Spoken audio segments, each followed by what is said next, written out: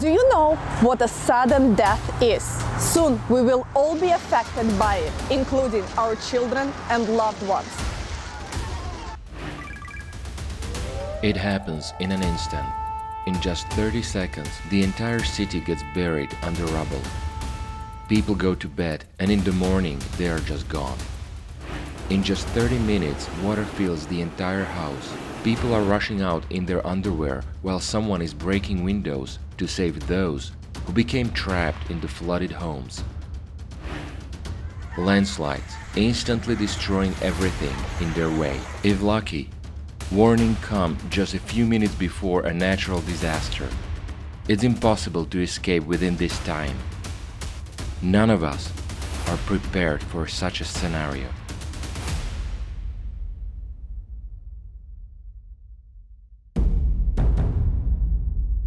According to official figures alone, the number of natural disasters has increased fivefold over the last 50 years.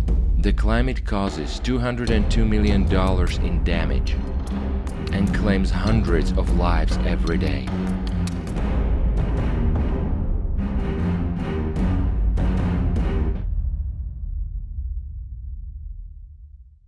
None of us would want to be among the dead. We reached out to experts around the world to find out if our society is prepared for rapidly increasing natural disasters. Climate situation has greatly changed the way fires behave. Climate change causes fires to become more destructive as they now form convective storms and smoke plumes which become very tall and massive, causing smoke plume tornadoes that already become much more aggressive and dangerous to the entire fire brigade, as we can see.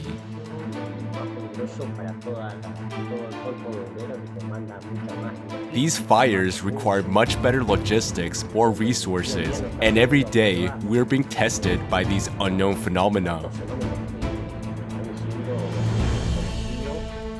But we do know that this is caused by climate change. I don't know what the solution is. I don't have one. But what I do know is that we have a problem. As far as the natural disaster anywhere in the world, is why the word disaster is connected with the natural, because it's beyond the capacity always, and it will be. You can't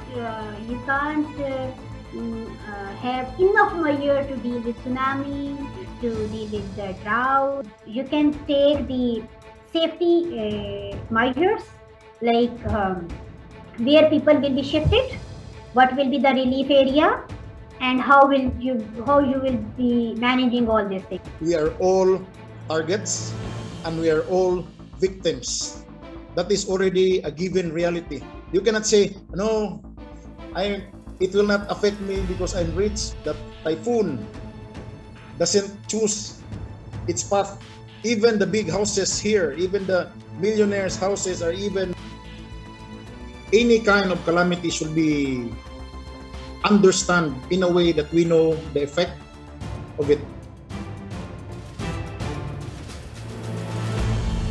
We are all at the aim point of the climate, but do we know our enemy's face, its weapons, and its force of impact? How are we going to stand up in a war against climate if today we spend money not on real counteraction, but on the hypothesis that 0.004% of anthropogenic CO2 causes all the cataclysms? They assure us that reducing carbon dioxide emissions will stop the cataclysms. However, there are more and more natural disasters, destruction, and climate refugees. Just think about it. Over the last 11 years, more than $5 trillion has already been spent on the so-called fight against climate change, but it's useless. There are so many disasters already that the heroism of rescuers is not enough. Rescuers are heroes and they risk their own lives. But the tools they have are not enough to deal with the force of natural disasters.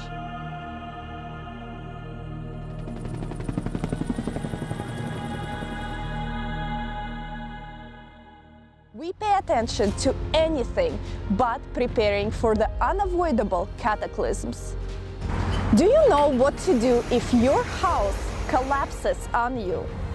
Can you even be confident that you will be rescued?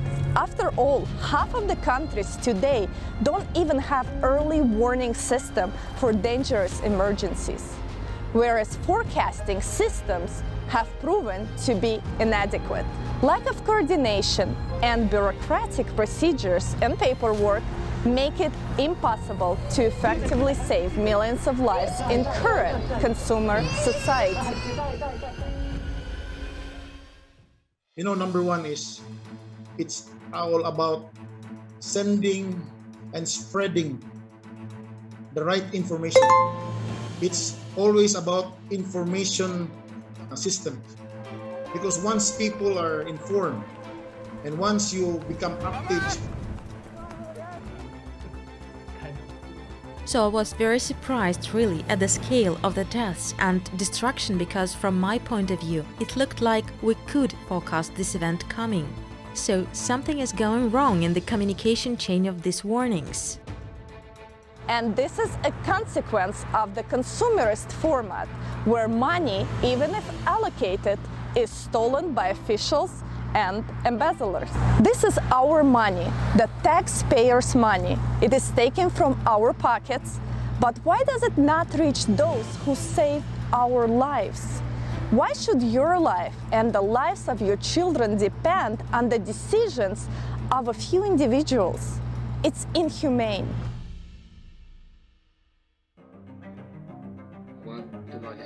While we were going through one of the greatest tragedies in our history, our president decided to take a vacation and went for a trip to the south of the country. He provided no practical help, no help at all. If we only depend on the government will be also busy that time. There are already some effective technologies that can help save people in emergencies. For example, a rescue drone that can be used regardless of weather conditions. Thanks to a multitude of sensors, it finds survivors very quickly. A vehicle with an autopilot can detect debris underwater during flooding, help people get out of the water, and it can deliver supplies. A snake robot and a crawler robot can detect gas leaks, and owing to built-in microphones and speakers, it can help communicate with survivors in hard-to-reach places.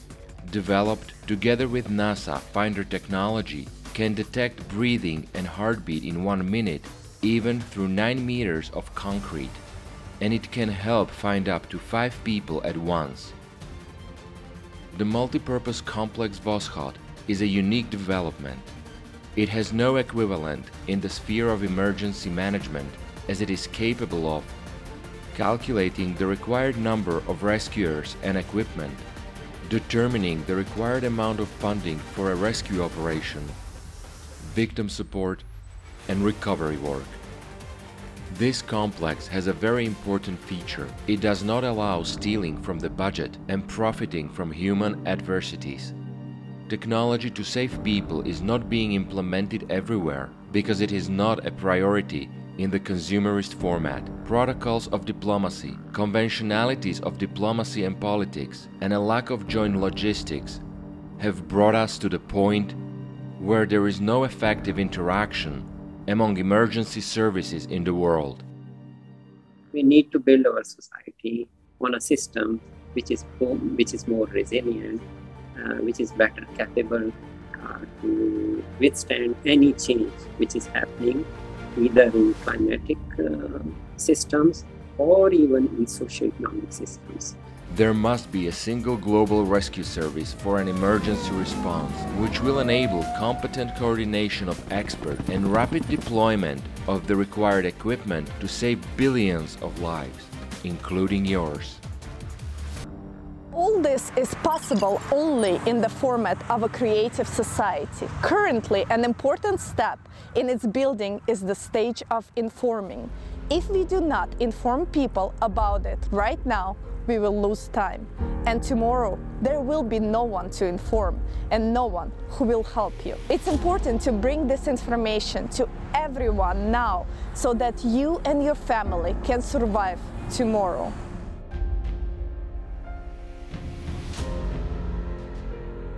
Research and other things, and even in the lowest floor there is 2-3 victims which are from small hole they are crying, and they are sending light signal from their mobiles, and that's it's very embarrassing for us that we are not doing something, because they are asking that just pull out, but it's very difficult to pull out them.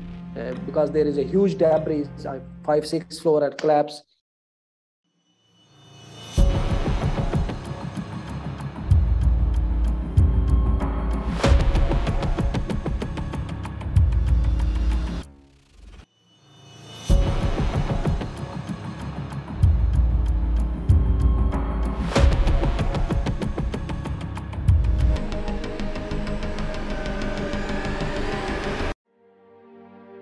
During Typhoon Yolanda, because when I arrived 4 days after Typhoon Yolanda in 2013, it is the first time in my life to see dead bodies everywhere. And government was not able to attend it right away. Some already decomposing. And it is the worst for me of all the situation I was attending.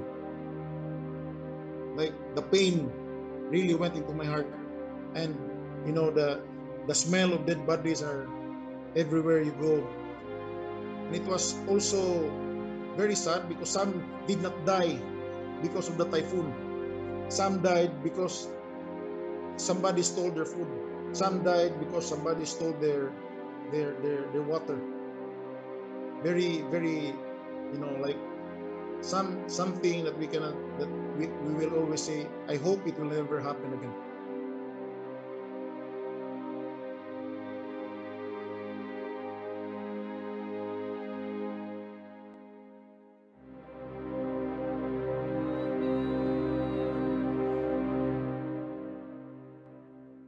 In the consumeristic format, nobody cares about anyone. Nobody cares about your life. And at the time when it's vital for us to unite, we are being divided. Just think of it. According to the official figures alone, conflicts and violence cost society more than 14 trillion annually. We spend huge amounts of money on developing the latest weapons instead of saving human lives, our lives. Isn't that ridiculous? The media is brainwashing us to think that it's normal.